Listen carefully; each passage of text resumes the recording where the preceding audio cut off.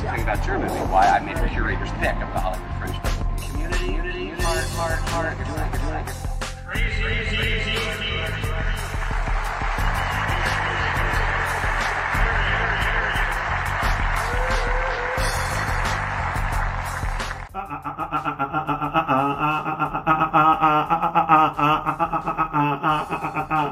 What's going on, y'all? Welcome to another great episode of hashtag TFR. Oops, that's Observations TFR. Welcome to hashtag Observations TFR. I am just pumped today because not only when I bring this image in is my sister going to be there, but we have a filmmaker, right? A filmmaker from Stockton, California. We've been advertising this all week. The phone lines are open, 213-943-3358, 213-943-3358. The chat lines are open at the Film Review Live channel on YouTube. Make sure you smash the subscribe button, the like button, the share button. Let everybody know that this is on. Leave your comments. We will read them over the air. We want to shout out to all of the people who are watching us on the various platforms that we are streaming, simulcasting on right now. Periscope, Vimeo, a certain social media site, and the Film Review Live channel on YouTube. That's right. You go right to the Film Review Live channel and you will see it right there. You will watch us and put your comments down. We will read. And also we are on Blog Talk Radio, 213-943-3358. So without further ado, I'm going to bring in my sister and the man of the hour. The man of the hour, the one we've been advertising all week long. Fresh from Stockton, California, making it happen as a do-it-yourself filmmaker. I'm talking about none other than Keith Lee. What's going on, people? How y'all doing today? Let's just check out the mics real quick. I had you go first, Tanya, as usual, and then we have Keith come in, but I did hear that I could hear him. Hopefully, Keith, you have some headsets so we won't hear the feedback, because we're going to hear some feedback if you don't have headsets on. But let's see. All right, so here we go. What's going on with you, Tanya? Hey, good morning. Good morning. I'm excited to be here this morning. We made it to Friday, y'all. Fun Friday. Of course, you know, every day we talk about what we have to snack on. So I have, you know, a gala apple and some mixed nuts and dried cranberries and pumpkin seeds to have. And then, of course, I have my high-power tea this morning. But I'm excited to interact with our filmmaker guest today. Keith Lee, nice to meet you, sir. Thank you for coming on with us this morning. Hello. Hi, it's nice to meet you too. Thank you, guys. Thank you. Okay, there. So that's a better image because you were all cut off. You was all cut off, Tanya, by the view screen. So I had to readjust. You know, I thought I had something, but I found out it was nothing. But anyway, so how you doing this morning, Keith? Oh, I'm doing great. Yeah, I'm still breathing. So yeah, I'm blessed. All right. Sounds good, just like it did yesterday. Want to say good morning to you, coming live from Stockton, California, Stockton, CA, right? So, what's going on with you this morning? I know you said that you're good, you're still breathing, but what's going on with you this morning? What's the next idea that's brewing in your head right now as an independent filmmaker? Right now, I'm just trying to get things together because we're going to be putting out some stuff hopefully coming up soon on under Freeway Films. So we're just getting ready right now, coming up with Freeway Stories, which will be an anthology series. So we're coming up with stories right now for the season and premiere of that. So we're trying to get all that together and writing it up and writing up the treatment for that and getting it all together so we can get ready to go for 2021. Okay.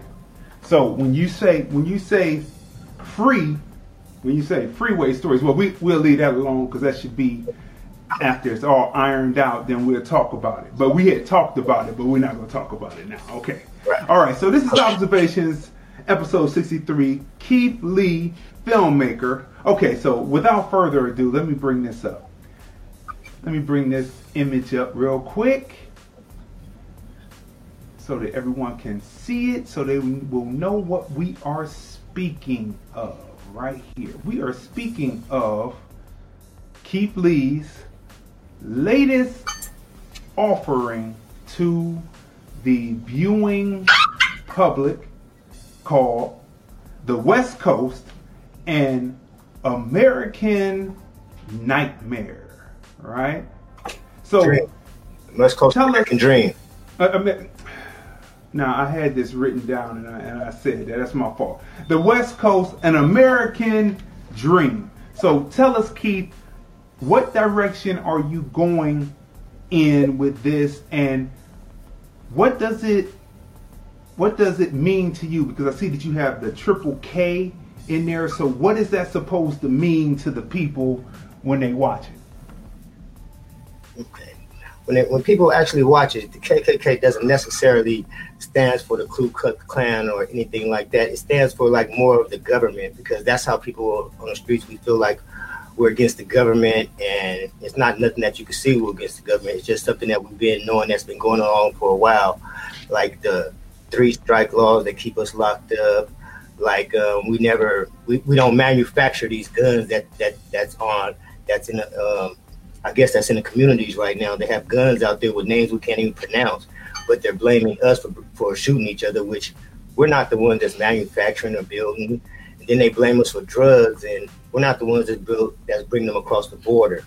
So you have to really take a look in deep and look into, when you're watching the stuff that happens to these minorities and these people that's from the streets, you think it's like all kind of like their fault, but a lot of this stuff is being brought in from the government, and it's being brought in from people who have way more power than what we have. They have cartels. It's a lot of things that's going on that we're being blamed for, and it's not really that we're involved with it. It's like more with the government and stuff. There's not enough jobs, so it puts us in situations to make us have to defend for ourselves.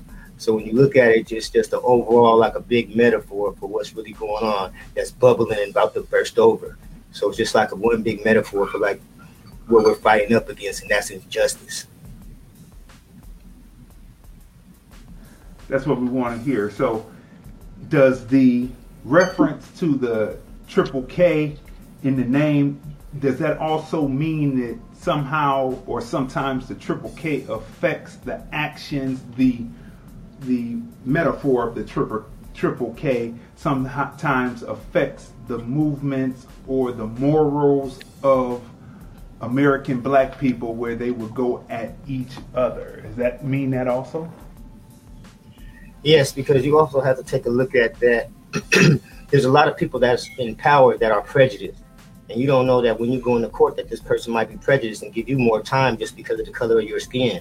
So it's a lot of factors that's behind the scenes that's playing into why we're getting locked up. Like when the crack epidemic came years ago, they took a lot of brothers and sisters off of the street because they were selling drugs, and they considered selling drugs as if you was a gang member. So they gave you the same amount of time as a gang member when that's not really what you were or anything. So it was just a plan to get everybody off of the streets. So it's a lot of things that's going on behind the public that's prejudiced, and there's nothing you can do about it right now because that's just the way the system is set up right now. Until further on, we can weed out the bad and get in all of the good people.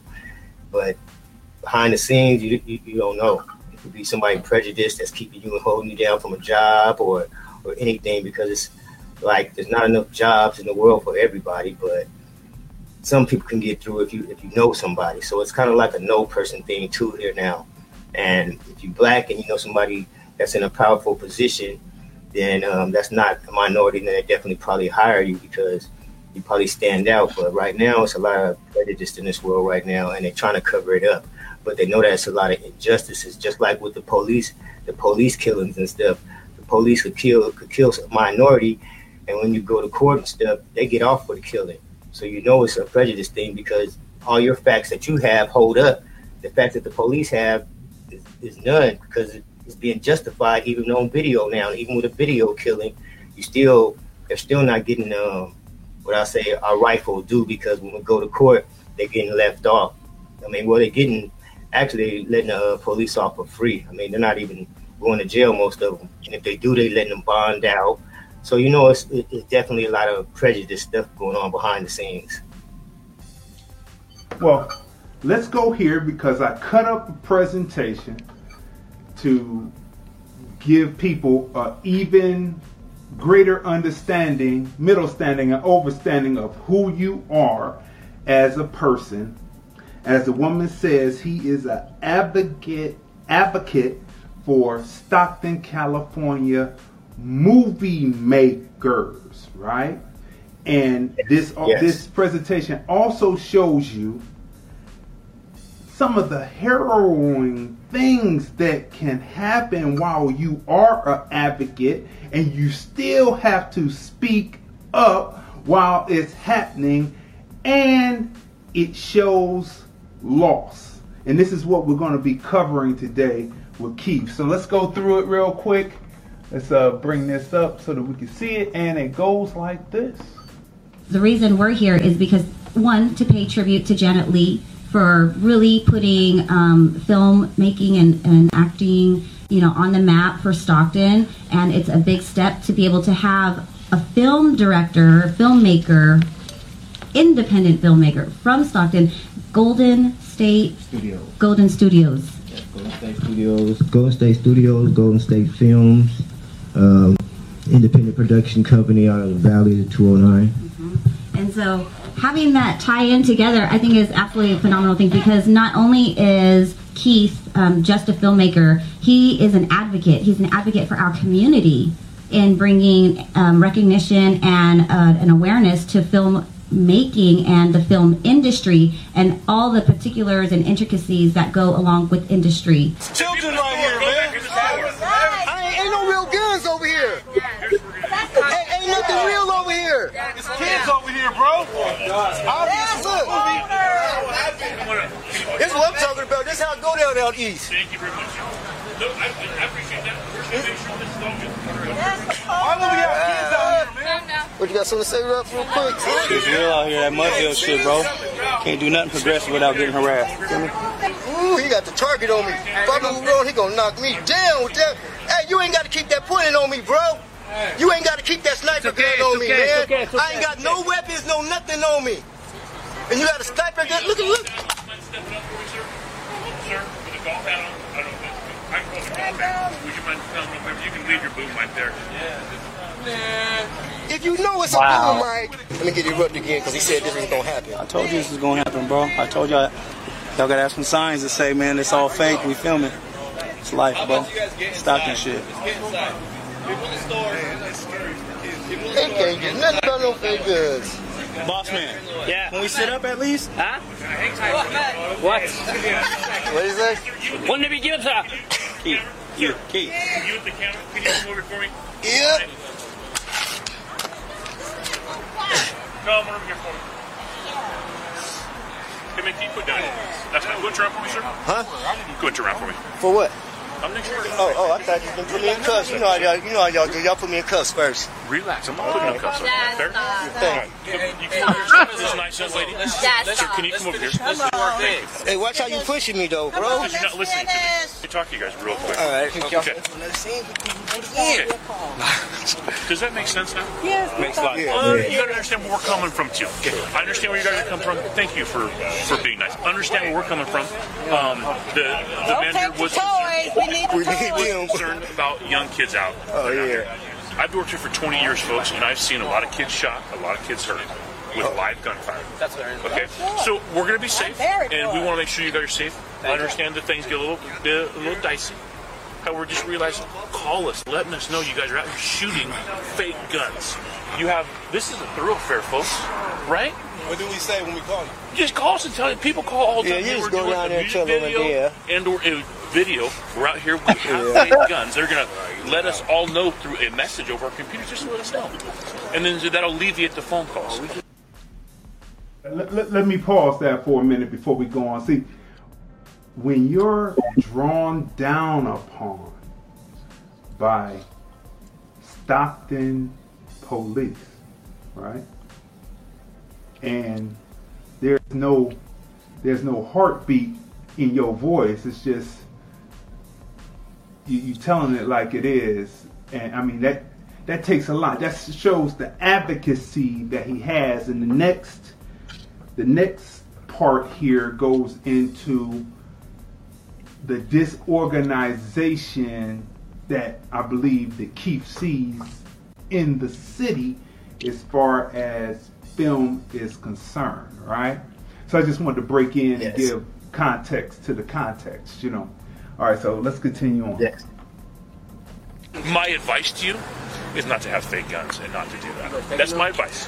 I went down there to talk to the film commissioner, and they don't have a film commissioner. That's why. Let me finish. They said they don't have one here, and they said that they don't have no jurisdiction. It's just a free shooting place. Like I filmed in Sacramento before. I had to go pay for the police. When I went downtown, they told me that we couldn't pay you guys. But you're right about making a date and letting you guys know. Just call us. That's all we're asking. We was trying to do this in like 10 minutes and get out. We was trying to do it in 10 minutes and get out.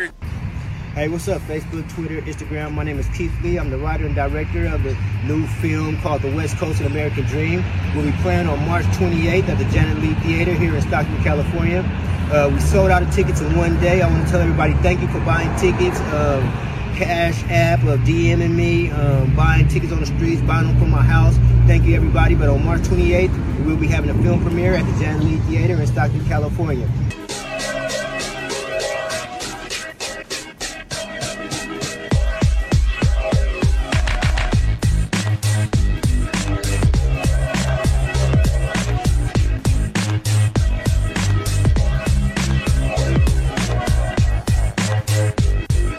You guys are the first ones to see the rough cut, but you see which direction we are going and where we're trying to push and where we're trying to bring the Stockton, and hopefully you guys will be able to enjoy it next month at the premiere. Yeah, they call me Young Mix, East Side, Boy, I'm about my thriller. Bitch, I ain't no Kodak, but my black thing shoot pictures. Binoculars, so I just know exactly where I'm gonna hit them. Got me zooming in for that face shot till I got me a clear vision. Color beam at your melatonin, trying to give you a split image. I paint a nigga whole body red, but I ain't talking about no filter. Catch me off in traffic, swerving on your bitch whip. And I got a face down low, she put lipstick over my dick. Oh, we see I'm drifting, got her all through them lanes. As soon as I hit that bitch house, I'ma beat it up like a slave. Then I'm on to my next bitch like a loose dog and no chain. See, I got diamond cash in my necklace and drop 5 there on that rain. I found me a new connection for my make bitch in LA. And all she do is give me lip sex, all next shots with that brain. Oh yeah. So, that is a quick edit that I put together that represents his advocacy, his push, his hustle, his desire, his promotion, his marketing ability as a do-it-yourself filmmaker. And in the end, it's a tribute to him, the loss of him losing his younger brother, just last month. I mean, it's a shocker. And I told him, I said, man, I listened to his flow and I was like, that's incredible. So we're going to move through that. I didn't mean to make anything happen like that, Keith. I just wanted to make sure I get a tribute to you and get a tribute to your brother too at the same time. And so let's go through this. Let's back up first. Let's go back. Let's go back to a conversation that we were having yesterday about what Stockton, California was like even before you were born, your great grandfather. Let's go through that. Let's pull that through.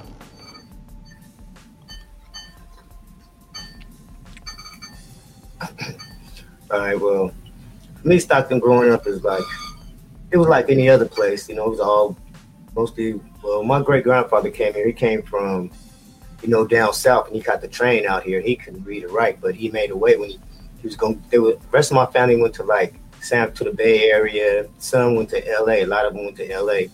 But my great grandfather, he stopped in Stockton, and he was pillar of the community. He started his own construction company. He could barely read and write. He was hiring a lot of black people in our community to work doing construction because there was no jobs back then at the time, but he figured out a way to help the black people. So they started building churches and a lot of houses in my community. And at this time, it was mainly a lot of black people out here in Stockton. I mean, they had every side of town. They had their own stores, liquor stores, grocery stores. They were trying to come up. And after a while, then, you know, my mom and them was born. Their generation came like in the 70s and stuff. They were doing this in the 70s. I was born during the 70s. So it was still a lot of black people. But like everything else happens, time changes. You know, drugs came. A lot of people, family members made a lot of bad decisions. And what I mean by that was they sold off like our great-grandparents who came and left us the houses, well, our parents' houses. They ended up selling those houses because they wanted money and stuff, and they made a bad mistake. And that way, by selling the houses, it messed up the community, because then the black community started changing because other ethnicities started coming in and buying up the property. You got a few whites. We have a side of town that was called Okieville. They was right over there. But then the Mexicans and us, we all had to become one because we had to start sharing the same neighborhood. So they started coming, and the black people started moving. They started moving away again. So after they sold all their houses, it made our community even smaller. The black population probably like 6% or something like that in Stockton, and probably like 13% in the United States. So we're very, very, very small here. And after that, I guess you could say the Crip and Blood era came. And it was a lot of Crips that came down from LA down to Stockton. Mainly it was a lot of Crips in Stockton. And after that, that's how we ended up losing a lot of our black men. A lot of our black kings ended up going to jail during the Crips and Bloods era. And that's when I was saying that during that time, everybody wasn't a gang member. You had some people that were drug dealers, but they were giving the drug dealers the same amount of time as if you did a drive-by or something. So they cloaked them all, put them all into one thing. So we started missing a lot of our black men. A lot of our kids and stuff were growing up without their parents around here because of that incarceration time that they were doing. They was giving out my friends' football numbers just for even selling drugs. You're getting 30, 40 years or offering you with that. And gang members, for drive-bys or even getting caught with guns, they were giving them extra time. When basically you could have just gave a person rehabilitation and some help and stuff, but they think that because of the area that you grew up in and the reason why you carry a gun, you automatically is a threat to society, when that's not the case. They didn't understand that it was a gang mentality going on, and basically you were just carrying a gun to even walk to the store because you didn't want to get shot, or you ride in the car because you want to go to another side of town and you don't want to get shot. So you're taking them chances and no risks of carrying a gun back in the day. And that got a lot of people incarcerated. So we started losing a lot of our black men around here. So our percentages on black men went down. So we really don't have that many because a lot of men are incarcerated and they steadily locking them up. There's no rehabilitation program. There's no welding or construction schools or anything like that here. So it's basically you're fending for yourself. And right now it's like the jobs, there's really like not too many jobs here in Stockton. It's more or less like companies like Amazon moved here a few years back. So that kind of helped the minorities here because that's the biggest thing here is Amazon. And if you get lucky, then you get to get the Tesla. That's the that's the first biggest thing, and then Amazon because of the pay and the benefit. But right now, all the jobs are really, really scarce around here unless you're working at McDonald's or something like that, because they don't have any high-tech companies out here or anything like that to push us forward. Because you have to, like what we were talking about, we need app building around here. We need stuff that people can learn how to work computers to go forward. And we never really got that got that around here for anybody to succeed. So it's making it kind of hard for us to really go forward without the education and stuff. And that's why the biggest jobs here is Amazon and Tesla, because it's not like you need a 4-year or 2-year college degree to even be able to go there and work. You can just go there and hopefully know somebody and you can get on and be able to get a job and support your family that way. Otherwise, jobs real here. Stockton is real scarce right now. Everybody's trying to fight for different positions right now because it's not that many positions here. So it's definitely been a big change from when my great-grandfather and everybody came from the South, because when they came from the South, their biggest thing was go to school, go to college, buy a home. But the second generation after my great-grandfather, that's when they didn't catch on to that. And nobody else finished going to 4-year college, like down south, Atlanta and Alabama. Their biggest thing is finish college, buy some land, buy some houses. But that wasn't instilled in us down here. Some type of way we missed that. And if we can get back to that, then it'd be great to buy land and property. But the way everything marked up right now, it's impossible for us to even buy one house, because the Bay Area has changed everything in Stockton so much that the $1 million houses up there made everything down here. Our house is going for $500,000, $300,000 easy in a bad neighborhood. So it marked up everything, so nobody can afford houses here really anymore, unless you maybe could find a fixer-upper.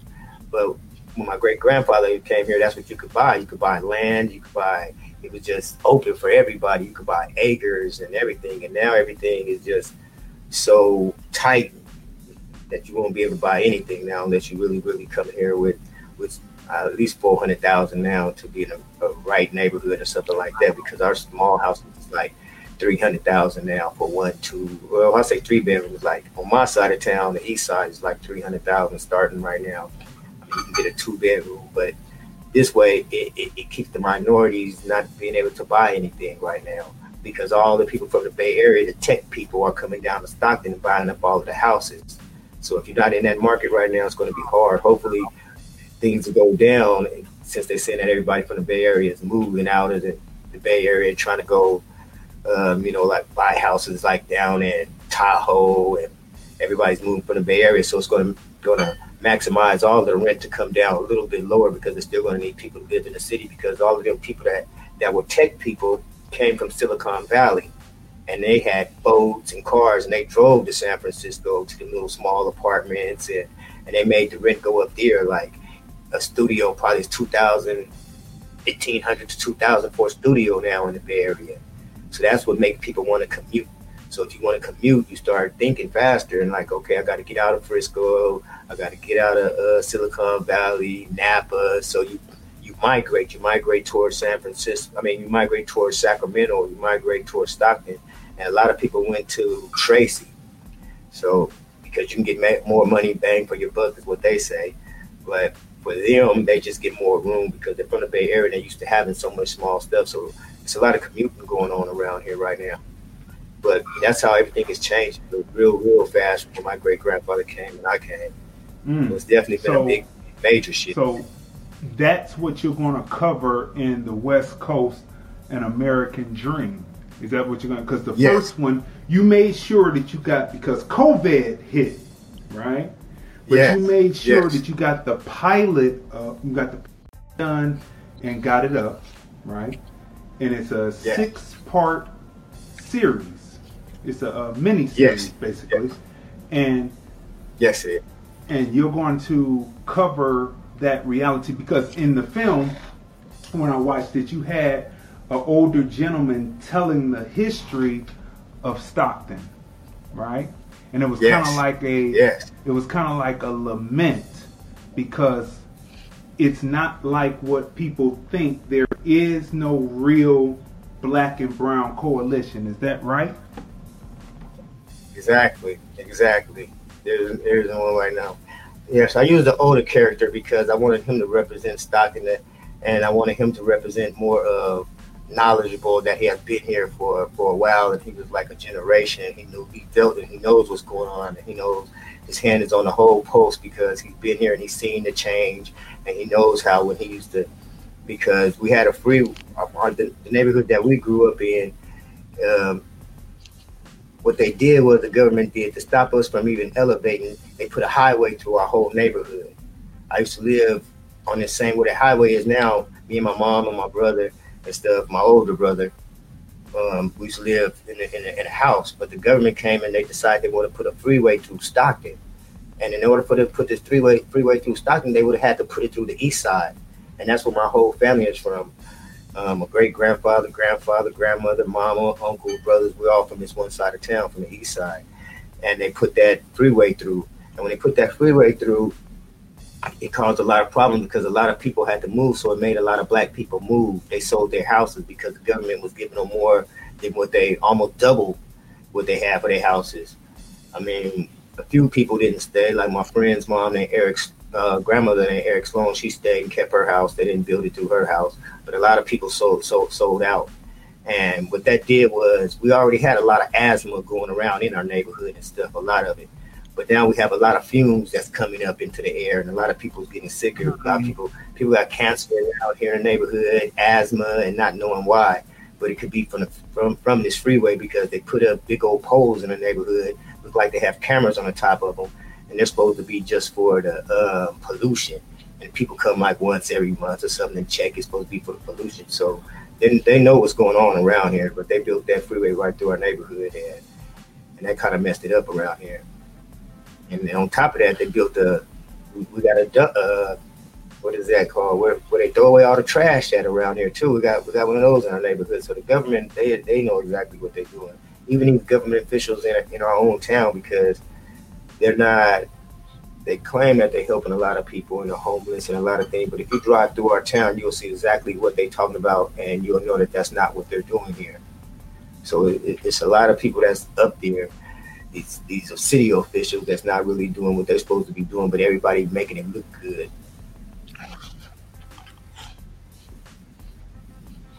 That story that you tell, that's a story of Detroit. A lot of different black cities at the time when we were coming up and we were developing our own thing. It was almost kind of like what they call the race riots of the early 1900s, right? They find a way they find a way to destroy the economic base of the American black communities. And then, so running freeways was the latest version of race rioting. You know, they just had them cut through, buy people out their houses, like wherever the business district was for black people, that's where the freeway went. You know what I mean? So exactly.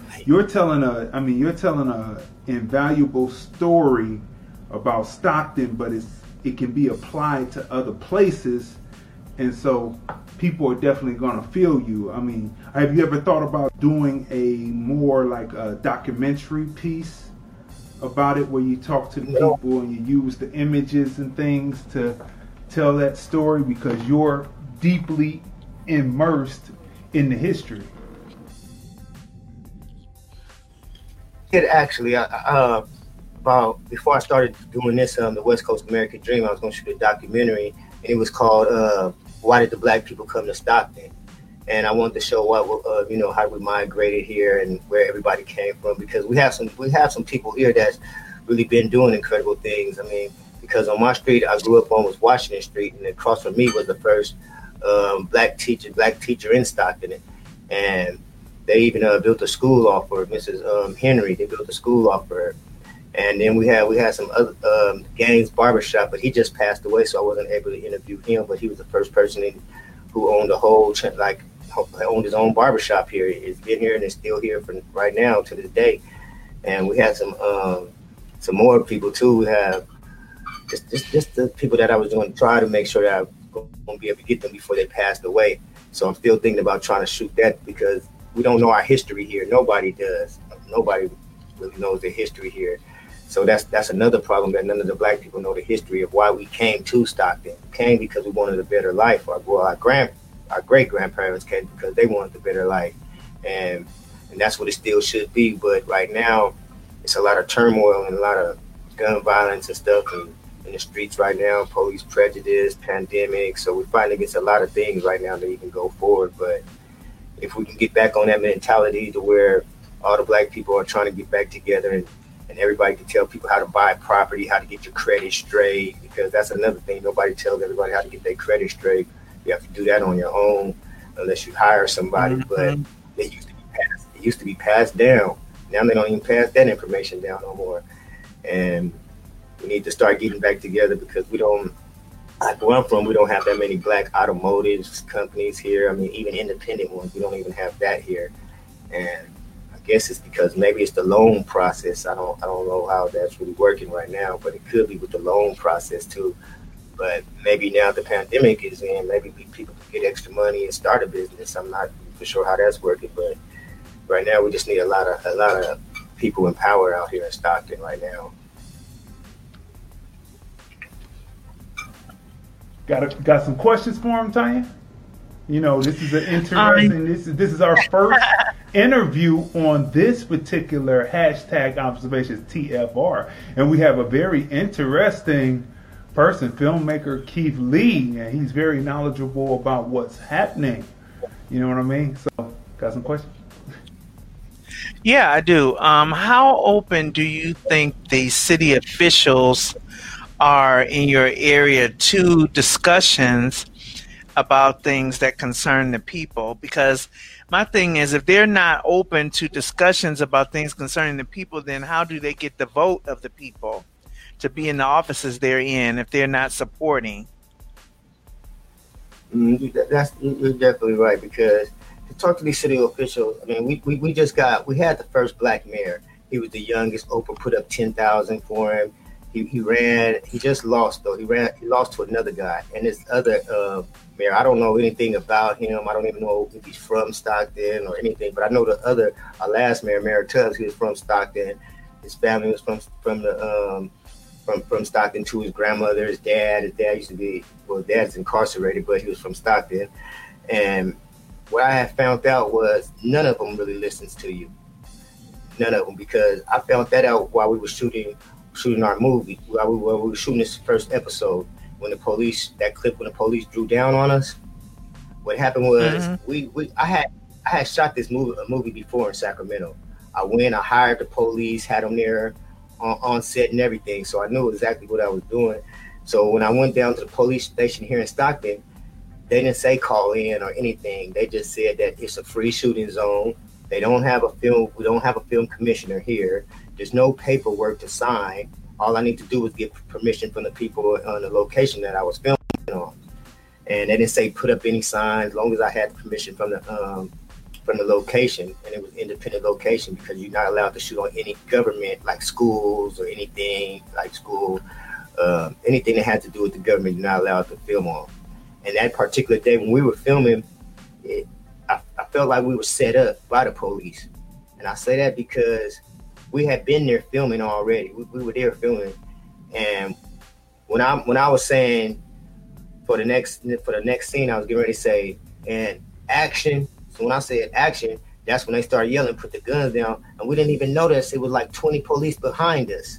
So that means that they had already made a call, called in, got together, because the guns that they had on us were like machine guns with infrared on us. And if you're from the streets, you know that the police can't ride around with those cars like that. I mean, with those guns in the cars like that. You have to get them and unlock them and take them out of your building. Those are special guns. And they even had police on the other side of the building. So they had set us up to make it seem like we were stupid and we didn't know what we were doing.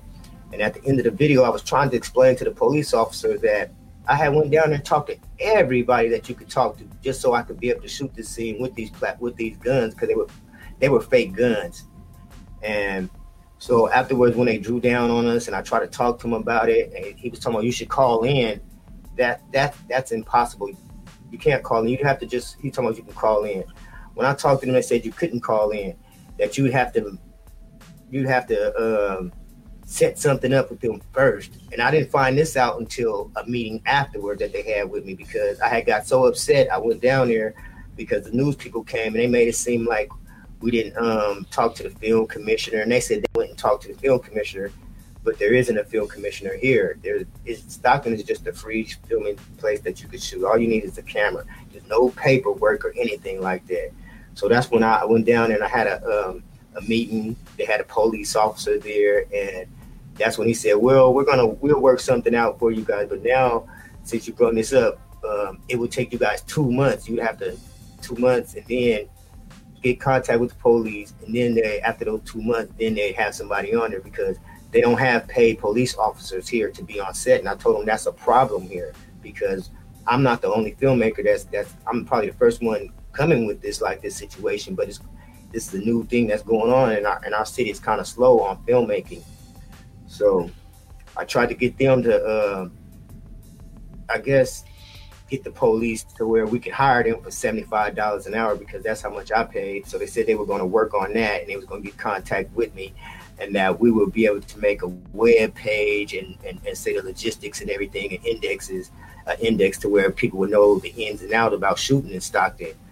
But I went to talk to my city councilman, and she wouldn't even call me back. I kept calling her because she's the District 5 over the area that I'm in, to where the police had drew down on us in my neighborhood. So I called her for meetings, and her name is Christina Fugazi, but she wouldn't even, they wouldn't meet with me afterwards. So I would record the phone calls. I still record the stuff and put it up there, because I figured that maybe I should be the film commissioner since we don't have one here.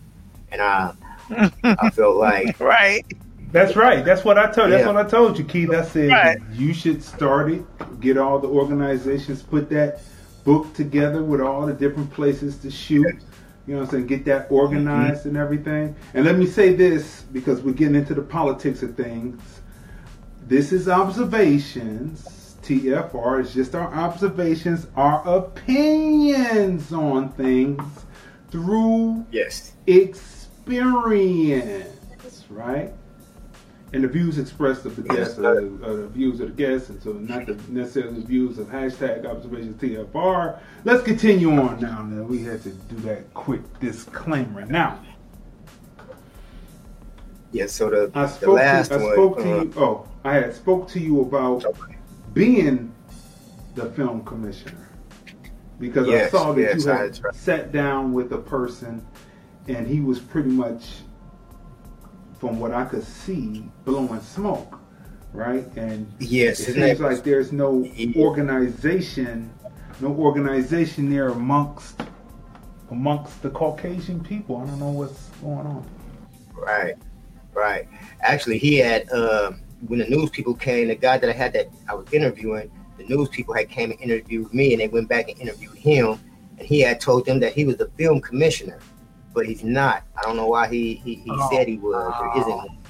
Yeah, so he told the film people that. So it kind of made me look bad on TV, saying, yeah, we talked to the film commissioner. He said that they should have, you're not even a film commissioner. You're just a representative here. And you own, matter of fact, you don't even own nothing. You're just a representative here for Stockton.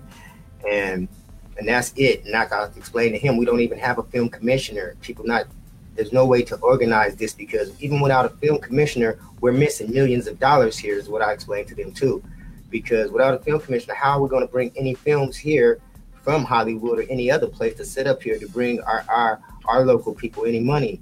I mean, because if you bring multi-million-dollar movies here, then everybody will get a chance to work on a movie set. I mean, well, not everybody, but some people may get a chance to work on a movie set. But the dollars that's spent from the millions will be circulated through, at least through the neighborhoods and stuff. But without that, without film commissioners, there's no way to get anything done around here, because there's no one to talk to. There's no one to even go get your locations, paperwork from, or even tell you where you can shoot at or can't shoot at. We don't even have a web page here that tells you the ins and outs and the rules and regulations of filming in Stockton. There's no rules and regulations nowhere that you can even find for filming in Stockton. So we need to really come together about that. And hopefully with this new mayor, I'm going to talk to him and see where he's at about being a film commissioner and having one here, because I know that our last mayor, he hired his friend to just go around and film for him. So that's what the last mayor did. So I know that there's money for this, because this is art. And I don't know why they're not treating it like it's not art, because it's definitely art. They treat everything else here like it's art and give all type of grants and everything, but it's not really pushing it for the film side right now. Because when I was I've been in three different film organizations. Like in San Francisco, I was in the Film Arts Foundation. We don't have a Film Arts Foundation here in Stockton. I was in that. I was in an IFP in Hollywood. I was like, when I was 20, 21, I was in an organization called Brotherhood, and that was like all the filmmakers in the Bay Area were helping each other, because there was no union jobs in the Bay Area about 20 years ago for Black people. So my friend by the name of Armand Garrett and Otis Best, they they knew like Jeannie Rucker, and Jeannie Rucker was the film commissioner of Oakland at the time back then. So they would go talk to her, and she would help the black people. She would tell them about the jobs that was coming in from Hollywood, and in that way, they'd go hire us and hire different people, because we had a friend by the name of Marty Jones, and I had met him through Armand and Otis and his sister Regina, but they were black filmmakers, and I was from Stockon. I had just met them, but they had introduced me to people who was on a higher level than me. And Marty Jones was working for Underdog Films, and Underdog Films was from Los Angeles. But what Underdog Film was, they was mainly doing video. They did MC Hammer videos, Pumps in the Bumps 1, Pumps in the Bumps 2, E40 videos, and that's how I started working on videos, because of that connect. So I started I interned first, and then I started PAing and getting paid. I started getting paid for working on these videos. But that's how another thing we need a film commissioner, and plus we need a film foundation here, so that we can go into a small office and get the paperwork and stuff and that we need to be able to go out there and start filming, because we don't even have that there. Right. So let me say, for the people who are just coming in, we are in the middle of a very interesting interview with filmmaker Keith Lee from Stockton, California. Now, his latest offering is up on Amazon Prime. Did I neglect to say that it's up on Amazon Prime right now, right? The West Coast, An Amerikkkan Dream. The West Coast, An Amerikkkan Dream. But this is not his first rodeo in making film. So, we have his covers, we have it ready. Greedy is a film from the 90s. Let me tell you, this film it's incredible. It's incredible. What's so funny about looking at things that happened in the 90s, people were wearing the baggy clothes, so it kind of looks the same, but then it's not. But, it leaves you with a cliffhanger and makes you want more. And then you can tell them what Fumes of Fury is about. And then, of course, the West Coast, An Amerikkkan Dream is playing right now on Amazon Prime. And then the question I'm going to ask you after you talk about Fumes of Fury is, well, I'm going to wait. I'm going to wait. Tell us about Fumes of Fury. Make sure y'all smash the share button, the like button, because there is information being given out by this do-it-yourself filmmaker every bit when he's telling the story about how to go about doing it, or the somewhat technical difficulties brought about by others. It is a teachable moment, right? So what's Fumes of Fury about? Okay. Excuse me. Fumes of Fury is it's more of a docudrama. It's like a movie inside a movie with pictures and I guess music to tell the story, recreation with a sound over to tell the story. But what it is it's about graffiti, but it takes you through how graffiti was an art form, and it changed from being an art form to where you have these artists, quote artists, who go out there and just write their name and tag it and cross their name out. So it was like a whole different world besides graffiti. It was like they were like in gangs and shooting and stuff over backpacking and stuff at the time. And the reason why we had came up with this concept, because my neighbor, he was my cousin and my neighbor are graffiti writers, and it was changing over to when people were writing their names, people started crossing them out. So they started turning into like small gang wars and stuff. And this movie was kind of like how I ended up making this movie was I did all the film stuff, but at this time the whole medium was changing over from film going into DV. So we shot this mini DV.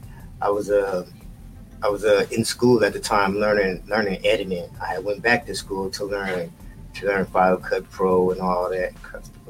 Just Final Cut Pro I think at the time, to learn Final Cut Pro. And I was supposed to actually shoot this movie through school, and we was gonna use all of the school equipment and stuff, but it was supposed to let me do it after my last semester because I had been there. I was getting an AA, and it was like my last semester, and I was supposed to film, but my professor had called me in that summer, and he was like, Keith, we're not going to make films of fear. We're going to make a movie script that I wrote and directed, and you can assistant direct, but the other professor on the campus is going to assistant direct, so you can assistant direct.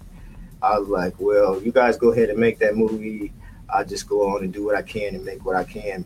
So basically, I had shot and edited. Edited the whole thing. Yeah, but it wasn't like my best work. I was really doing it out of anger because I wanted a project out so bad. So I just got my friends together. We just went out and just shot this on Mini DV, and I edited and everything and put it together.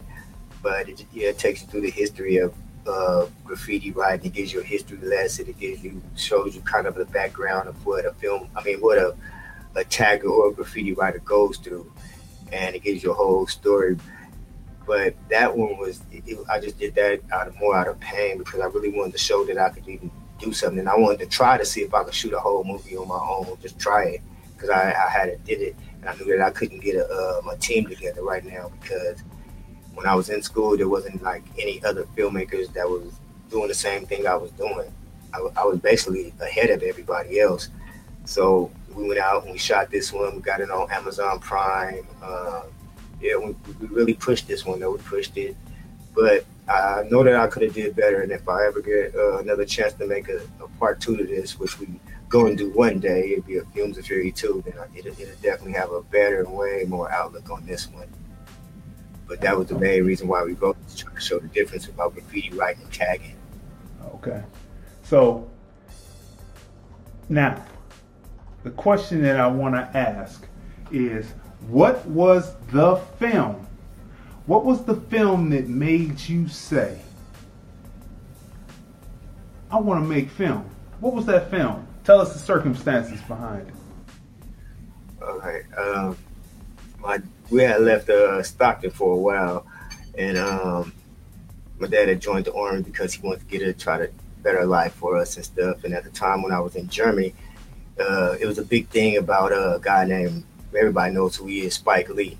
When Spike Lee had came out a movie, and it was She's Gotta Have It. And it wasn't even about his movie that everybody was talking about. It was the fact that this black guy had made a movie, and his grandmother had gave him some money. He went to Morehouse, and he had made a movie. So that made everybody want to watch the movie. So it was like a bootleg in Germany, just passing around through all of the black people, all the people, parents who was in the Army. So I ended up watching it, and I was just so amazed that a black person had made it. I had wondered how could he made it. So that had sparked the interest. So when I had got back to the States and stuff, a few years later, I still had the same idea, but I was drawing though. I was gonna go to school for be a cartoonist, but I had moved to San Francisco because my older brother had just got killed, and I was tired of the game, and I was just really wanting to just relax my brain and stuff because there was a lot of drive-bys and stuff, and I had just was ready to just stop selling drugs and all of that. So she said that, I could move with them in San Francisco. So when I went to Frisco, me and her was watching TV, and for some reason, I guess it just popped up on her about this black guy from New York had just made a movie, and he went on the radio and was asking for money, and then he did something else to where he had his own viewing and had the people come watch something that he had made, and he had asked them for money. But the way he had did it was, I guess they became investors the way Matty Rich did it. So everybody got a share of something of his company. But he had made Straight Outta Brooklyn. And I watched his first movie on Matty Rich, and then I knew that he was a person was supposed to be from the streets, and he had made a movie about the streets, his father was an alcoholic and was an ex-veteran and beating up his mom and stuff in the movie. And that's when I realized that people from the streets can make movies and tell their own stories, as long as there was inspiration and an outcome to the movies, and you're not glorifying violence. And you have to really, really dig deep in these movies to tell these stories, because you just don't want to put out anything that was just glorifying violence. So that Matty Rich, he made me believe that it was possible, but Spike Lee sparked it. But so those two really, really got me going. But you still have to have that drive inside you, because you're going to find out that it's not overnight. it's definitely not overnight, and hits don't come every day. Like when I first started, I was picking up paper on film sets in San Francisco. I worked on a movie called The Tenderloin. I worked on I worked on a Panther movie, PA on there in Oakland. I worked on Robin Williams movie in San Francisco. So I was interning in PA first before I even learned any of this, because it's a process, and you got to meet people who's going to see you and watch you work. Because when I worked, I figured out what Apple boxes was. People wasn't telling me on the set what things are. I would watch people and get the name myself. So then when I knew that if a person was looking for, I could tell that if he was just looking for, like, if a person was looking around, I know that for some reason I know that he needed a sandbag. So I get the sandbag and give it to him before him. So they'll see you hustling on a movie set, and then they'll hire you for another movie set. But you really have to hustle though, for people to see you get your work done out there in order for them to hire you again. See, people, are you hearing the game? You're getting game. Game should be sold. Like, we're giving you a little game today, just a little game today from Keith Lee, filmmaker from Stockton, CA, right? Tanya, you got another question for him? Yes. Yeah, I love the fact that he said that you have to get your hustle on in order for people to recognize you. Yeah, because people are not going to hire anybody, or they're not going to want to come alongside anybody that's not getting anything done. He's saying, now some people, they're of another mentality. They're like, I ain't doing all that. They can see, they can see when I give them my tape, or when I give them my reel, or when I give them whatever, they can see it. But no, they want to see your work ethic. Your work ethic is demonstrated in what you can do on what's the entry level. Your work ethic is demonstrated there. Then not only will people be looking at you to bring you on for different other parts of the job, they'll start asking you, well, hey, do you make film? Because you're around, I see you around, so then they'll begin to ask you because they like your work ethic. So that was a very insightful thing, and people need to really get that in their spirit, that you have to show something. You got to show some intestinal fortitude. You don't see enough of that these days. Yes, you're so right. You are so right. Okay. So, as we go through the presentation that was edited up, we have to come to a more lost situation, young mix, and we're not going to go into all the detail that we did yesterday, but I am going to ask you, do you have music already recorded, and are you planning on releasing what he has in album form or EP form? Yes, what it is, my friend Smash, we're gonna take the songs that he had and put them together, and then try to put out like an EP, because right now all the songs that he has is like all over the place.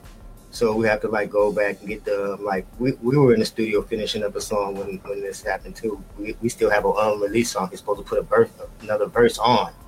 So we're just gonna take like a verse that he had on this song, and then another verse from another song that he hadn't finished, and then like try to put them all together so that we could piece them together. Maybe because this was a real unfortunate situation with little bro.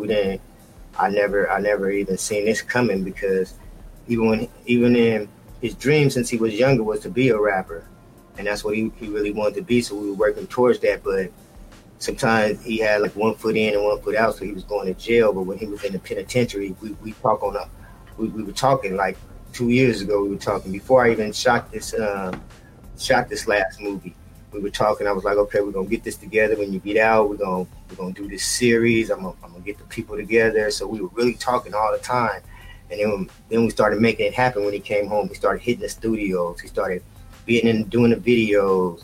I started shooting this first, because this first one that he's in, we were going to put him in this, but he was going to be in all of the rest of the series. But we were going to do his own movie too. We were getting ready to shoot his own movie this summer too. So we were really pushing hard for him to really come out. So now we're going to he'll be on the soundtrack that's coming out in December. But still got a video out, but if I do another video, it'd probably just be with a song and probably with his pictures and something to add it to it. But we're still going to push with him because it was an unfortunate situation, how he got killed, and that was where he got killed right after the same night that we had a funeral. And after the candlelight that night, you know, you got some people out here that could be jealous, and some people that really don't really care about other person's lives because they could have fought it out, whoever did it. But somebody came through and shot my little bro twice, shot him in the head and shot him in the leg. So it's an unsolved murder right now in my neighborhood right now, and we don't have unsolved in my neighborhoods like that. So for that to happen to him, we know that it's really something that we're just trying to figure it out right now, because that situation shouldn't even have happened like that, because he just had carried a casket to somebody's funeral that day, and that was from another person who had just got killed that week before in our neighborhood, and that was his friend. So he had carried his friend's body that day, and then that night I thought he was okay, and I guess he wasn't, because I was standing out front, me and my daughter, and I heard the gunshots. And this is the second time I heard gunshots in my neighborhood that somebody that was close to me had died, because you can hear them and you're hoping that you hear gunshots all the time. But this one, when I heard it, it was different. I mean, it was like 10, 15 shots, but it was like I felt them though, because I just said not mix. And I really felt that. And I called his phone like 5 minutes, and right after I heard the shots, but he never answered. But his girlfriend came over like about 10 minutes after that, telling me that he had got shot in the face, but he didn't get shot in the face, he got shot in the head. Somebody had just told her that through Facebook, had hit her that quick. So information travels faster than what police get. We streets get information first. But this one was just, it's a senseless killing. It shouldn't have happened. I hope the person that did it get bad karma right now.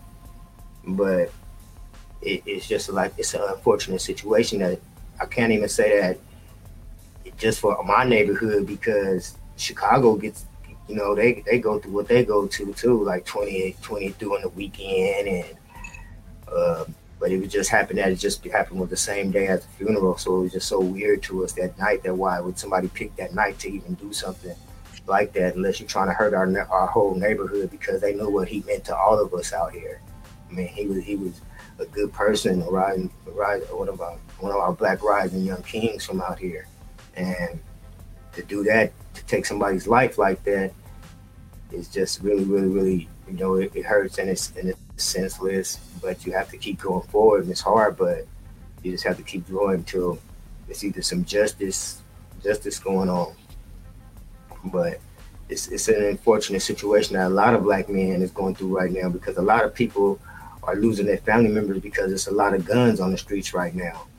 And it's a lot of guns because a lot of people have money. There's a lot of EDD scams. It's a lot of scams going on. And if you wasn't never, there's a difference between a hustler and a gang member, or a hustler and a shooter, or a hustler and a gang banger. A hustler is more likely just to keep getting his money. And with this EDD stuff going on, a broke person that's a banger who never hustled. He's just a jacker and a robber. He gets some extra racks and stuff, and then now he got money, so they got more guns. So it's a lot of situations right now going on right now in neighborhoods that people got money who shouldn't have money, and people got guns who shouldn't have guns. So it's a lot of killings. You got to watch out. And then the people who don't get the EDD money, that's already jackers, they're even madder because they don't hustle, they don't have no money, so they're out here even robbing people. So it's home invasions going on, a lot of home invasions going on right now too. So you really got to be. It's just the way 2020 is set up is really crazy right now. It's just really crazy. Is that does COVID-19 affect that any? And what is the effect of COVID on the film industry, on the neighborhood period in Stockton? What's that like? Is that affecting what's happening Is that making people more restless that they get out there and do something? So let's talk about that. Let's talk about the film and everything in the neighborhood. Yeah, a lot of people like, I was supposed to have my premiere like in March 28th, and the world shut down, so I wasn't able to have my premiere. And right after we was going to have a premiere, we was getting ready to start back filming, so the whole world was like on lockdown, so nobody could film like those next 3 months. And then the summertime came like in June, and I think Deon Taylor was the first one to even start filming, an excellent black filmmaker named Deon Taylor. He was the first one to have the guts and no fear to go out there, and he shot his up in Lake Tahoe. And he had T.I., and a guy from The Power in it, and a few other people, but he was the first one to take that chance. But from when I looked at it, his budget had to be over 50 to 100,000 because everybody out there had on the PPE equipment, the gloves, they set had everything that you needed to be able to shoot a film. So I guess during that time, a lot of independent filmmakers like me and myself, and a lot of them, everybody's scared to take a chance in June and July. So nobody really started filming or anything. And not even in Stockton, people were filming probably like maybe a video or two or something like that, but no real projects. And everybody's stuck in the house and restless. And finally, now that people are, I guess the summer's over, people are starting to be able to come back outside. But what that did was it caused a lot of anger in people because a lot of people were stuck inside.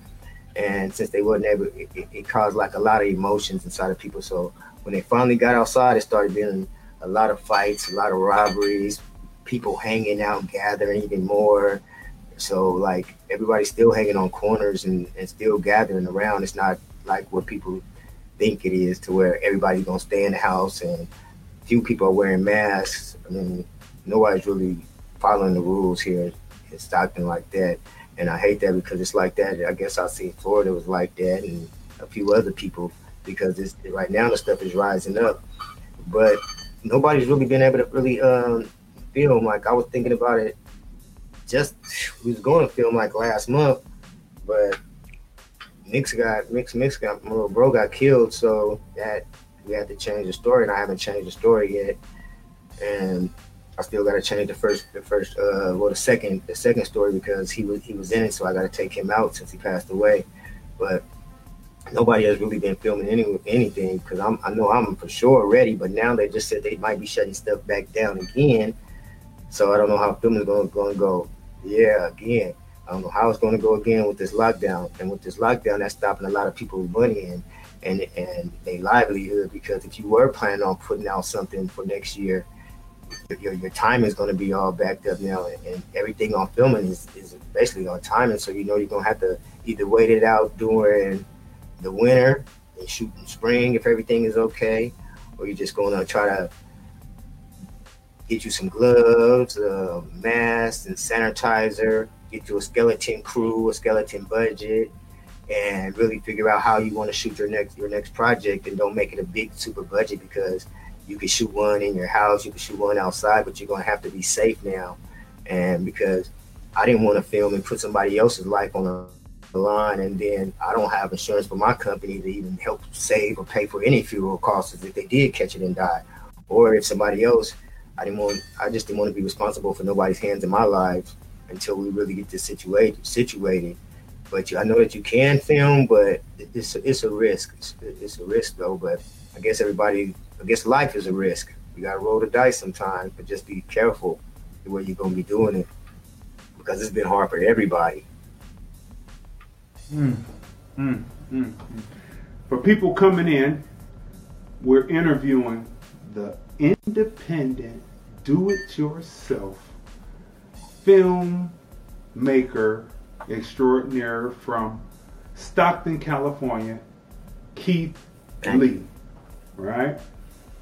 We've covered every type of subject matter possible, from beginnings of Stockton to his purpose for making film, to loss of loved ones, to COVID-19. Are you listening? in your neighborhood.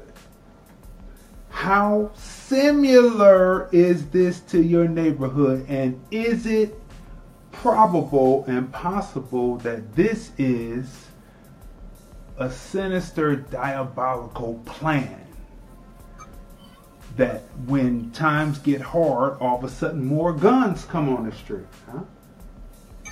Right? Yes. Right? Like, yeah.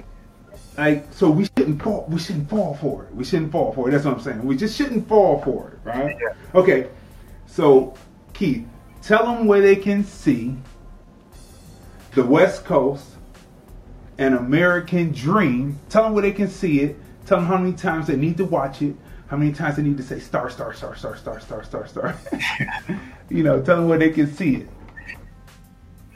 Okay, you guys can go to Amazon.com. It's on Amazon. If you have Amazon Prime, you can watch it for free. You don't have to pay if you have Amazon. And that's where it's at right now. But that's where we're going to put the next segment at too. The next segment will be coming on Amazon too. So you can go to Amazon Prime and check it out. And you can rent it for $5.99 if you don't have Amazon Prime. You can still rent it for $5.99 if you don't have Amazon. But it's definitely on Amazon Prime, and that's where we're at right now. So go check out the West Coast and Amerikkkan Dream. It's on Amazon Prime. Hopefully, you'll enjoy it, you, your family, and everybody else. It's definitely about Stockton and what Stockton is going through right now.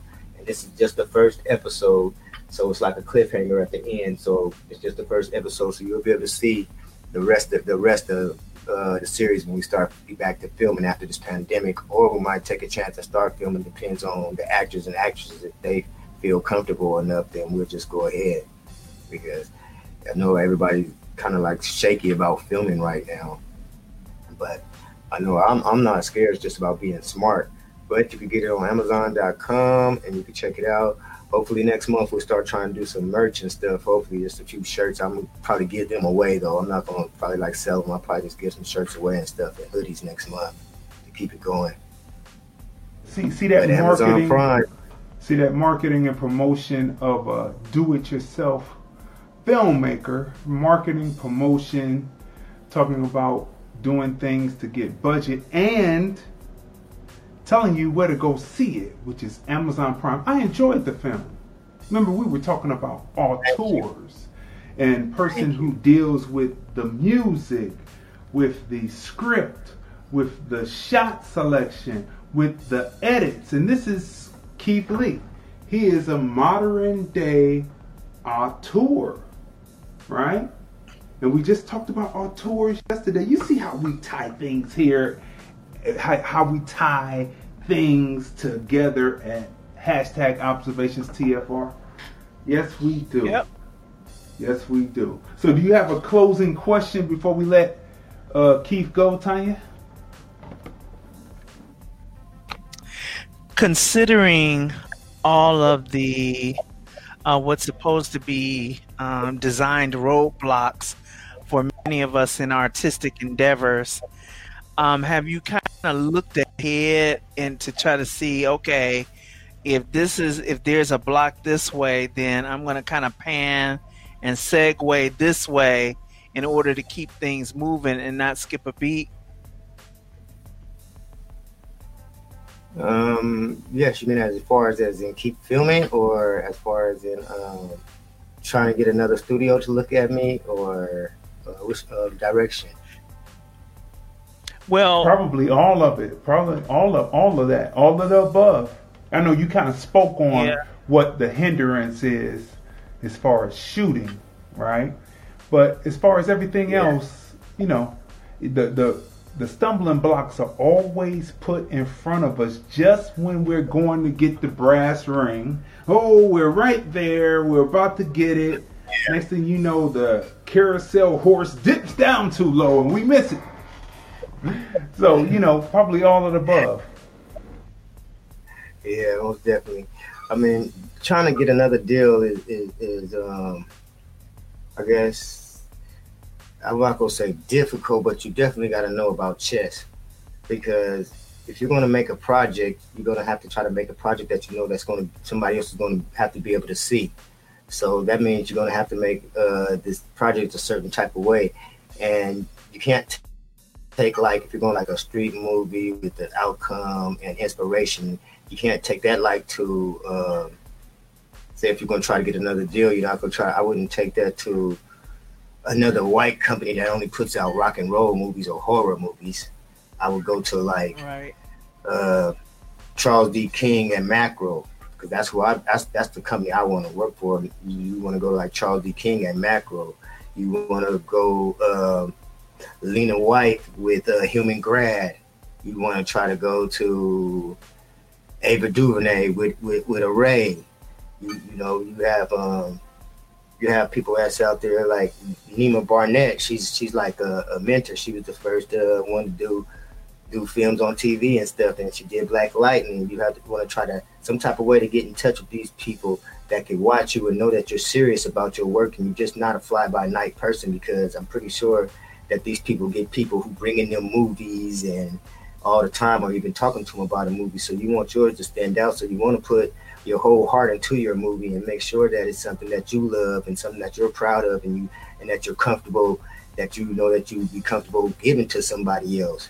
Because you wouldn't, like, if you wanted to go to Jay-Z, if you don't have nothing and they have Tidal and they putting up stuff on Tidal, you wouldn't walk into Jay-Z and be like, okay, here's my 1 minute movie. You really gotta work it out. If you're best, try to shoot your independent movie. I don't know what you have to do, but that's what I'd go for if I'm going for these people who's on the upper level, because you want to show them what you can do and all the work that you can do, and let them know that you're for real out here and that you're just not going to be a fly-by-night person. Because when you're going and you're giving your meat to these people and you're saying, here, please look at my movie, that's not really what you're doing. You're saying, here, please give me $1 million, or give me $2 million, or give me $3 million, because that's really what you're asking these people for. When you say, look at my movie, that's what they're thinking in their head. The budget is probably what they need. So that's what you got to remember, and always put out your best impression first and your best foot forward, because you only get that one shot. Like a guy, what just happened to me? My brother had just passed, my little bro had just passed, and there's a guy by the name of Tony. I'm not gonna give his last name, but shout out to Tony though. He's in Chicago. He's in Chicago, and what he had did for me was he put the phone call in for me to be able to talk to a guy by the name of Freeway Rick in Los Angeles. And Freeway Rick has a book coming out. He has a cannabis line, and he has a film line, Freeway Films. And sometimes people see you and see all the hard work that you have did over the past, and then they'll throw you the ball, and you gotta be able to catch that ball and run with it, because you don't get a spark every day like that, or which I call a hit. Sometimes some people might say, hey, I know this multi-million-dollar person, that's this person for you to talk to, but that might not have came for another 2 years. You might have talked to Will Smith 2 years ago and didn't work out, but all that time while you're working and trying to put out stuff, you're still creating, but you might not have that connect. And then somebody sees that all the hard work that you were doing, and they have a connect, and then they'll give it to you. They'll call, like he called and told me, hey, I want you to talk to Freeway. I seen all the hard work. I'm sorry about your bro. All the hard work. I've been watching you, and I think that this would be a good fit for you. And I talked to him, and I told him about you, and we're going to call him. So you got to put your best foot forward and always keep working hard, because you never know who's watching you. And that's what this is all about. It's art, and remember that it's art, and keep going. Remember that it's art, and keep going. So that's what we're going to close with. Keith Lee, remember that it's art, and keep going. That's right. That's exclusive to you, brother. Yeah. Thank you. Thank you. So thank you guys so much. We want to. Wait. We want to. Let me thank you for. We want to thank you for being on. This is your third time on a TFR platform. First time we interviewed you via phone. Second time we were talking about when COVID first hit, and I had various filmmakers and music producers online, and they were talking about the COVID. And then this is the third time, but we're on #ObservationTFR. So We appreciate you coming on again. And make sure that y'all go to Amazon and see his films, right? So what you got to say on the way out? Thank you, Mr. Keith Lee, for being with us today. You were very informative. I learned a lot, especially about what's going on in Stockton, and a lot of it mirrors what's going on in some of our other cities. I'm sure certain things that you mentioned remind me of here in Cleveland, Ohio, just some of the things that go on here. Stay encouraged. Stay putting out good material, good content. I'll be looking forward. I'll be watching it. I'll be spreading the word and getting my people to look at it. And thanks again for being with us today. Thank you so much. And Craig, thank you for having me on, man. It's always a blessing with you. You ask the right questions, to get it out to people. You ask the questions that the people want to hear, because sometimes people don't ask those questions that the people want to hear. So you have to be able to be a great interviewer, and that's definitely what you are. You make me feel at home all the time anyway. So thank you so much, and bless you, man, bless you. Thank you so much. Okay, blessed to you, the whole family. Condolences, I've told you that before.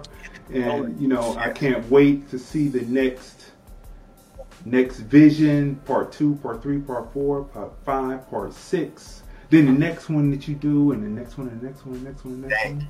And make sure you go over to Amazon Prime and see The West Coast, an Amerikkkan Dream, playing right now on Amazon Prime. So we're going to let you go, Keith, because we're going to go on with the rest of the show. But believe me, brother, we appreciate you. You give so much information every time that you come. You give information, and people listen. They will learn from you. So there it is. Thank you, guys. Bye, Tanya. Thank you. Bye, Craig. Bye-bye. Right. Let's see what we do. Let's move you up. I'm going to move you up, Tanya, and change the screen just a little bit and go like this. Okay, here we are. Okay, with the look. People, you were just listening and watching Keith Lee, independent, do-it-yourself filmmaker from Stockton, Stockton, California, right?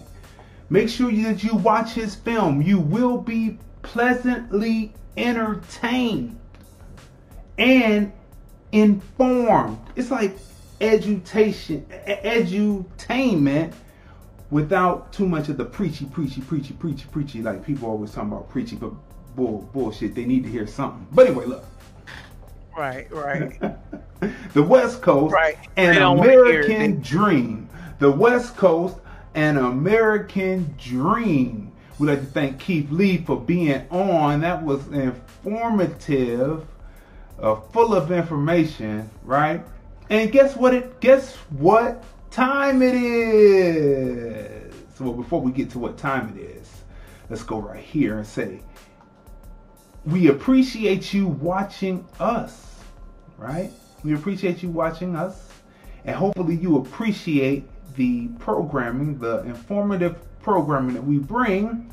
And go on over to get your QR code pumped up on your phone and scan either the Cash App on the left or the PayPal on the right, and drop a few dollars on those accounts and say, hey, we appreciate #ObservationTFR. If you don't have a QR code reader, just go right over to your Apple Store or your Google Play Store and download a free QR scanner. And then scan these. They'll be up when you play it back. Or you can go to Cash App, $TFR Podcast Live. That's Cash App, $TFR Podcast Live. Now, as usual, we had our guest and we were pumped to have our guest, but you know what time it is on the Usually it's on the front end, but we're doing it on the tail end today. We have to do our, as usual, memes. That's right, our information. Okay, so let's start with this one. Common sense should delegate, but people are stupid by choice in most instances. That comes from the infamous DJ remix. Common sense should delegate, but people are stupid by choice in most instances. Right? Let me say something on that. Okay. Go. I mean, you know, some people might look at that and be offended and be like, well, I ain't stupid. I ain't stupid. But my thing is, if you fail to research, if you fail to, like he said, common sense should delegate. One of them delegations is research. Common sense should tell you if you're not knowledgeable in multiple aspects of a situation that you go do your research to find out. By not researching, that's the choice to be stupid. Just to let you know. I think you offended him more right there. Wow, that was offensive. That was offensive. Wow. Okay, let's go to the next. Let's go. Okay. The only X I miss is extra money. The only X I miss is extra money. That comes from Jay Smooth, Jay Glover, Jay Smooth, right? Let's keep moving here. Keep moving on through. All right, let's go to another one. Bring this up here. Okay, this one applies to everything that we've been talking about earlier in the interview today with Keith Lee, as well as what we talk about in general, right? Copying is a part of flatteryism. I didn't even know flatteryism was a word, but hey, I'll take it. It's an ism, flatteryism. But being original is better than being a sequel. A voice and not an echo. Copying is a part of flatteryism, but being original is better than being a sequel. What about a prequel? Is the prequel good? You know, like. Anyway, let me keep moving. Yeah. Okay, so this one, I found this one hilarious, right? I found this hilarious. Look at that face. How's that fake vegan meat? How's that high blood pressure medication? You know what? Let me say something about that one. That is absolutely right. And for those who are a little bit, you know, you got people who they are a little bit antagonistic towards doing the all meat, you know, or no meat thing, but then using meat substitutes. I've had some people say, well, if I'm going to have a meat substitute, I may as well have the meat. And I could concur after holding huge amounts of fluid, after using a lot of that, those products. I won't name them by name, but they call it meatless meat. You can use it for spaghetti, chili, all that stuff. But man, oh man, you're talking about holding some fluid, holding some salt. If high blood pressure has been a thing for you and you're keeping it down, you can't eat that. You can't eat that. You're gonna have to just go to all vegetarian and use stuff that's made out of chickpeas and stuff like that for that protein consistency. You're not gonna be able to do the substitute meats too high in sodium because most of them are frozen. Yeah, the frozen thing is just is a disaster. Like you trying to figure out how to especially during this COVID, you have to exchange half a dozen of one thing for half a dozen of another, right? Trying to cut down on the sugar, trying to cut on the salt because you got to be able to move when the time is to move, because character is action, right? Okay. Right. Here you go, Tanya. You're making a film. Choose 4 actors to star in your movie. No more, no less. Good luck. Okay, so let's go through them. All right. I don't know who the first guy is. That's Anthony Hopkins. Of course, you know that's Morgan Freeman. That is Samuel L. Of course, that's Jack Nicholson, and that is old boy, and then that's Will Smith, and then that's oh God, I'm drawing a blank. But anyway, Tom Hanks, and then that's Jackie Chan, and of course that is De Niro. And then that's that kung fu kicking dude from out the movies, and then that is him, and then that's the other guy, and then that's that guy, and then that's that Keanu Reeves, and then of course that's Donald Glover, and then that is the other dude, Danny. And then of course you know that's Danny, that's right, and then you know that is Denzel, and then of course that's Brad, and that is Pacino. Okay, so out of these people, 4 actors. 4 actors. Hopkins, Jackson, Washington, and oh wow, it's a rough one between those last 2. Let's see. Hopkins, Jackson, Washington, and I'll say De Niro. For me, at first, the first initial thing was to go American Black and go Morgan Freeman, Samuel L. Jackson, Will Smith. But then I saw Danny Glover, but then I saw Denzel, and I said, no. But I say, now, am I trying to put people together that's going to be a blockbuster movie? Now, so you have to think blockbuster movie, and people who have not been on screen necessarily together, right? So I would take 7 and 8, Will, and that guy, right? Yeah. Mm-hmm. 7 and 8. Then I'm looking at Brad, and I'm looking at Denzel. So I'm looking at those 4.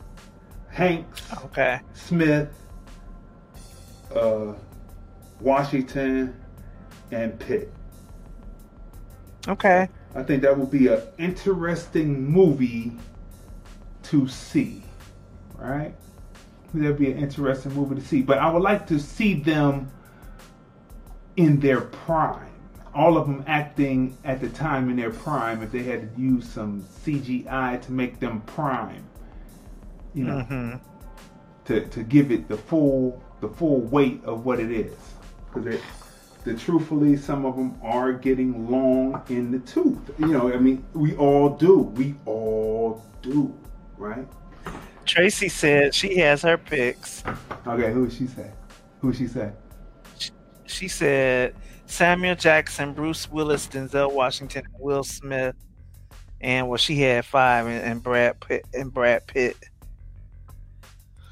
It's just 4. Name the first. Well, name them again so people can hear you. Samuel Jackson, Bruce Willis, Denzel Washington, and Will Smith. Now that might be interesting because you have Will does action and drama. Bruce Willis does action and drama. Denzel does more drama, but he has done some action. And Samuel's the crazy one. He does a drama crazy. Can you imagine that Samuel L. Jackson is in his 70s now? It's unbelievable. Wow. It's unbelievable. Okay, let's move on. The world does not benefit from you hiding your bad assery. The world does not benefit from you hiding your bad assery. That's true. I thought that was pretty good, right? There's, you know, a little motivating. You know, we had Keith Lee on today, and he is a motivational person, right? Throughout it all, through success, through up and down, through tragedy, he makes it through, right? Okay, so let's go to this one right here. Okay, this one comes from a COVID denier. We express all viewpoints on the show. If my cough or sneeze can kill people, then why would they need to stick Q-tips up my nose all the way to my brain? Shouldn't my saliva be enough? There is nothing logical about COVID. It's a giant scam. If my cough or sneeze can kill people, then why would they need to stick Q-tips up my nose all the way to my brain? Shouldn't my saliva be enough? There is nothing logical about COVID. It's a big scam. And what I say about that is there's a certain science to this, and where the COVID lodges in you to unleash the cement type symptoms on your lungs. You might have to touch your brain, but that's an old test though. They have newer tests. I don't know if she was subject to a older test, but they have new tests that don't hit the brain. Don't give you a lobotomy. Let me say something about that one. Okay, go ahead.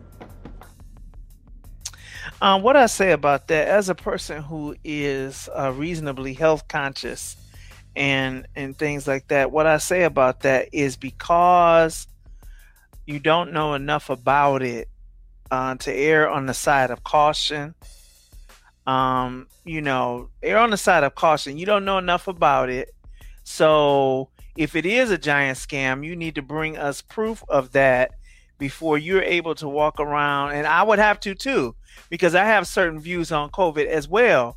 But in order to walk around and hold on to those things and just be doing what I want to do all willy-nilly, I would have to bring some kind of proof that is par for the course. If it's a giant scam, then you got to have proof. Else you need to just do what you want to do in your house and follow the rules when you come outside the house. In fact, just stay in the house. Okay. Okay. Let's have a versus battle. Black excellence versus black complacency. Complacency has more hit records, but excellence is a new artist on the rise. Who you got? Now this is Boyce Watkins. Politics makes strange bedfellows, but this is obviously inspired by the Jeezy Gucci Mane battle that happened yesterday, the versus battle, right? And so let's have a versus battle. Black excellence versus black complacency. Complacency has more hit records, but excellence is a new artist on the rise. Who you got? In the end, a new generation always comes around, and the new generations never really want to listen. They're programmed not to listen. So it's probably going to be complacency, unfortunately. Okay. Next one up. Hey, what can you say? Let your smile change the world, but don't let the world change your smile. Let your smile change the world, but don't let the world change your smile. What you got to say to that? I never had it, never will. I will continue to smile, and it's not a denial of anything that may or may not be going on in my life that may be ideal or not ideal. It's about the fact that I am radical against things that speak opposite of what I speak concerning my life. I don't have no reason not to smile. I mean, yes, there are times of sadness and maybe disappointment through life, but my smile brightens up a room. I've been called in different arenas, different types of people. They just call me sunshine. They just call me that. They say I light up a room when I come in. Why? Because I come in with my smile, and it's emanating something that's coming from the inside. I'm smiling from the inside out. It's not just a mask. It's who I am. So when I come in, plus, you know, I like smiling at my own self. I got, you know, I'm a tad bit vain. So I have mirrors in every room that I sit in, and I like looking in them, and I like smiling because I know the smile is beautiful, and I love it, and it's healing. Smiling is healing for everyone. And so that innately describes who I am. That's who I am.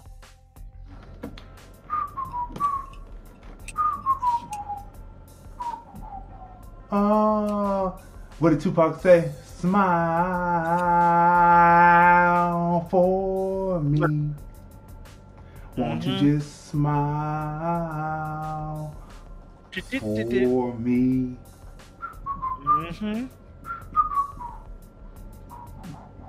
And yeah, that loop. Marry the person who calls you back after an argument just to remind you that no matter how difficult things become, they aren't going to leave you.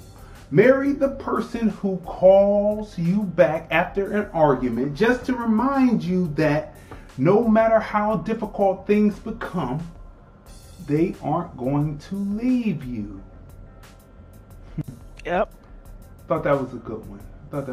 And the last meme of the show, which we've been talking about MCs and we've been talking about rappers, and I think that this guy that's actually a trust fund kid should have no opinion whatsoever on this situation, because he is talking, in my opinion, out the side of his dubiously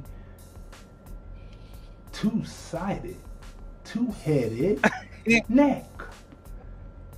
Obama has reared his head in his book. He said, Obama says, the bling, the women, the money in rap music could explain Trump's increased appeal to some rappers and black male voters.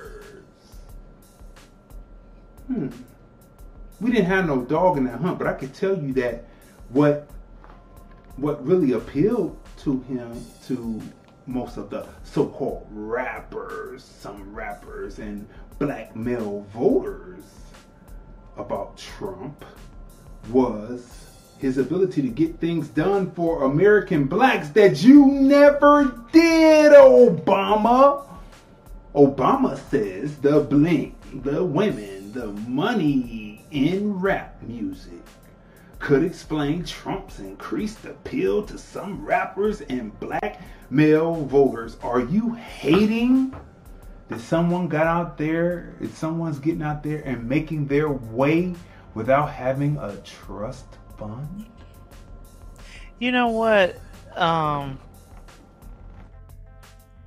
This was just, I mean, to read this and to look at this is disturbing and very irritating to me. It's very irritating.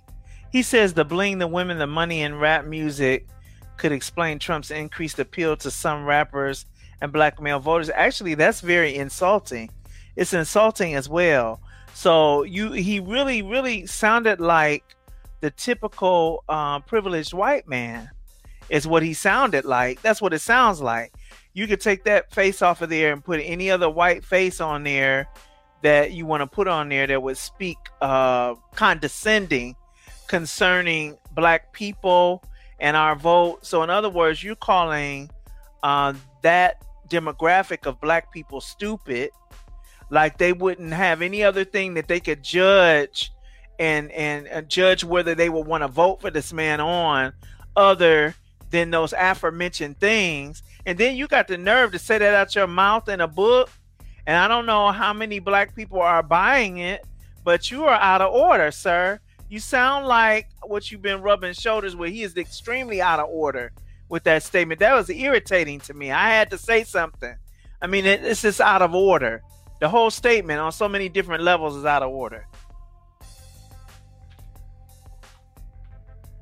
Read the last two comments that just came up from Christian and Kristen and Tracy. Yeah. Kristen says somebody need to tell him. Yeah, somebody does need to tell him. And Tracy said if only Obama had invested the same energy into the black community. Well, I mean, the thing is, he wasn't investing in nothing that he couldn't identify with. He invested in exactly what he could identify with, from start to finish. He's always condescending and low talking to American blacks. He told the American black young males that you need to pull your pants up and take responsibility for your children, but there are more Caucasian males that are not in the household of their children. That's facts. Because they're more in the population. And maybe you should have done something, Obama, like drop that reparations so that people could have a fair opportunity. That's what Keith Lee was talking about. We didn't get into the reparations discussion, but really that's what that's about. When you come from communities where they cut freeways through the economic base to destroy the economic base purposefully. This is not slavery. This is not during, well, it is during Jim Crow, but this is moving into the northern cities or moving out to the West Coast to try to get away. And then what did the police do but go to Mississippi and hire people to be the police force in LA? White officers, segregationists, bigots, racists, white supremacists, right? Maybe Obama, if you had any sense, just my opinion, my observation, if you had any sense, you would quit down talking of people who have constantly, every generation, found a way to advance up, but they always find a way to knock us back down. So Obama says the bling, the women, the money, and rap music could explain Trump's increased appeal to some rappers and black male voters. Well, you know what? That sounds like a closeted gay dude. And I mean, I think he should come out the closet, because every young male likes to dress nice, have the nicer things, likes women, likes money, likes to listen to the latest music, but somehow he equates that as a negative. When Trump, what did Trump do? Trump did the First Step Act, brought people home, paid 10 years largest payment to historically black colleges and universities. Got the First Step Act was letting people out of jail that Biden had in jail since way back then in the 90s. People of Generation X. That's what Keith Lee was talking about. What Biden did with laws. And people say, laws don't matter. I say, yes, they do. Because they live on past their date that they were passed. If it was 47 years ago, those laws are still in the books, and people should get more astute about politics. What did Kristen say? on the latest. She said, as soon as I shared this, the whole broadcast went down on my side. I can hear and see nothing. We know how it goes, sis. We know how it is. Wow. That's something else, right? That's something else. We got perfect streaming, though. I see. It doesn't say that we're out. It doesn't say that it was ever cut. Refresh. Tell her to hit refresh. Yeah. Refresh. Or you should tell her to hit refresh. You know, and then it'll come back up. But look, we have to sit on Obama. Obama is starting to become problematic. Him talking about racism after the fact, when we needed him to talk about racism, he wasn't talking about it then. He's starting to become problematic. And he's always downplaying American black men, young boys, young men, black men, American black men. He's always downplaying them because those sound like the words of his grandfather when he was living in Hawaii.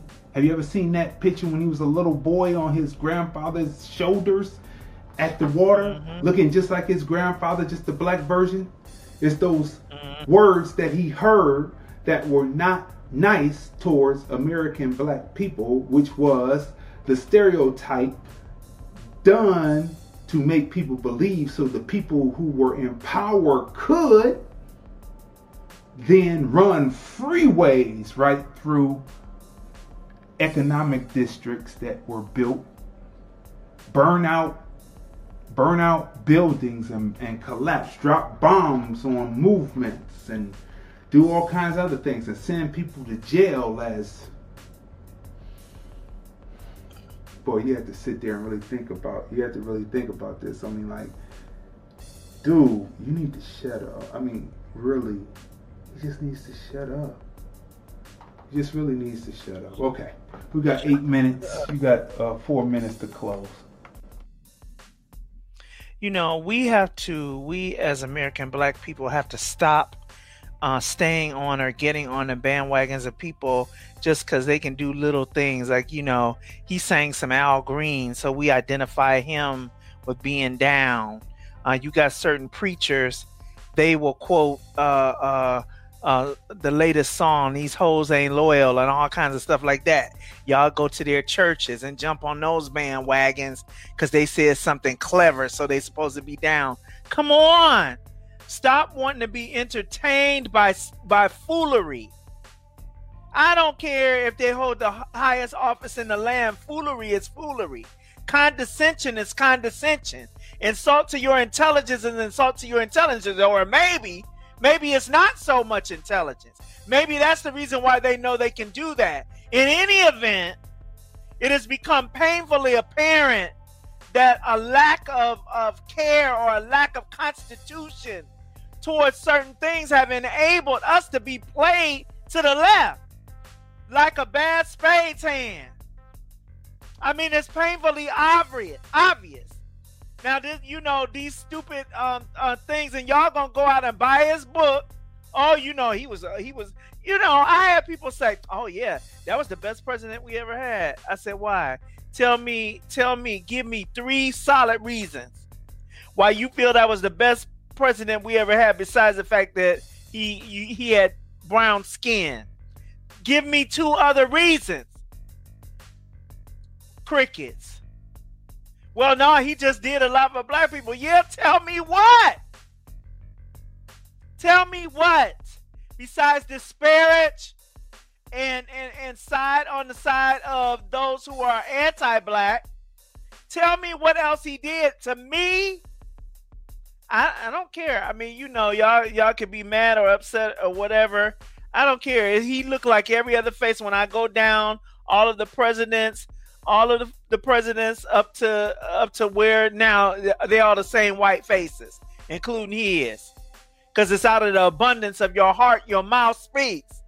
So, and then your actions, what you speak is followed up by your actions, because you feed your words into your own spirit. That's what you believe. And so it's time out for that. If we're going to do anything else, what's getting ready to happen is those of us who are awake for real, not just awaken into another dream. Those of us who are awakened for real are gonna leave y'all behind. And you can interpret that however you want to interpret that, but that's what's gonna happen. Because me personally, this is just me. I don't have any more time for foolery. It gets on my nerves. It makes me want to say all kinds of things that I don't like to say. And so the way that I alleviate those things is I exit stage left from the program. I exit stage left. I leave people where they're at. And it's going to be a whole lot more people doing that.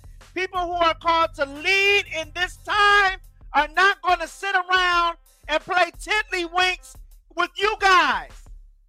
We're going to go out and lead people who can hear. And unfortunately, it's not going to be those of you who think it is. It's going to be a lot of people who are common folk. They may not hold high positions in high places. They're going to be common folk with extraordinary gifts. And those are the people that's going to be led into places and do great exploits. God said his people will do great exploits. He is. Everybody ain't his. I don't care how much you say in his name. Everybody is not his. The proof is in the pudding. And so some of us are not going to be, we ain't going to be able to hang with y'all. It's going to be sayonara, goodbye. Sayonara, I love you from a distance. I have empathy for you. I have sympathy for you, but I can't hang with you. You my people, but you ain't my kind. That's what time it is. It's sad, man. Sad.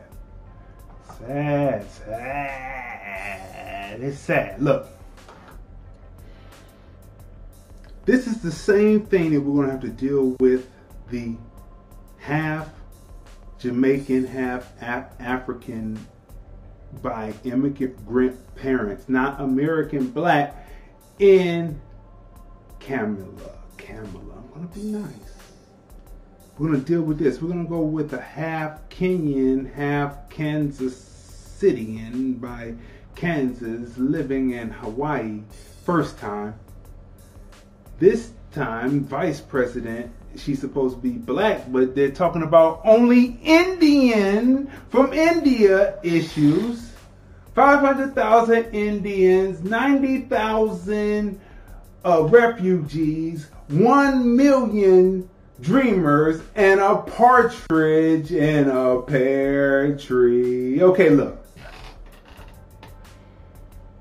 I mean, but, brought it on yourself. Hey, what can you say? Y'all brought it on yourselves. Y'all gonna get what's coming to you. But look, you got this man doing that talk. It's garbage. His book should go to 99-cent bin. But anyway, look, people. This has been a robust episode. It's Friday. Can you believe it? It's the 5th installment of the independent, do-it-yourself nature of filmmaking, right? Our special guest interview was Keith Lee from Stockton, California. Make sure that you go back and listen again and get your notebook, because there's a lot of information put down in there that Keith Lee drops, right? All week we've been dropping information about our tours, about how to make a film, the sound on a film, etc., etc., etc. Go back to number 1, start with number 1, and come all the way up to number 5. It's invaluable for the filmmaker. We are just proud that we could bring it to you, right? So this Sunday is #TFR Podcast Live. Sundays at 5:30 p.m. Pacific, 8:30 p.m. Eastern on the Film Review Life channel. Smash the like button, smash the share button, smash the like button, smash the share button, subscribe to the channel. We drop information, we drop reviews that will save you revenue. Next Monday through Friday is more episodes of hashtag ObservationTFR, Monday through Friday, 9:30 a.m. Pacific, 12:30 p.m. Eastern. We shall see you on Sunday. Oh, Saturday shows are coming, but we'll be talking about that. We'll see you on Sunday, then on Monday with another great episode of hashtag TFR. Hashtag ObservationsTFR.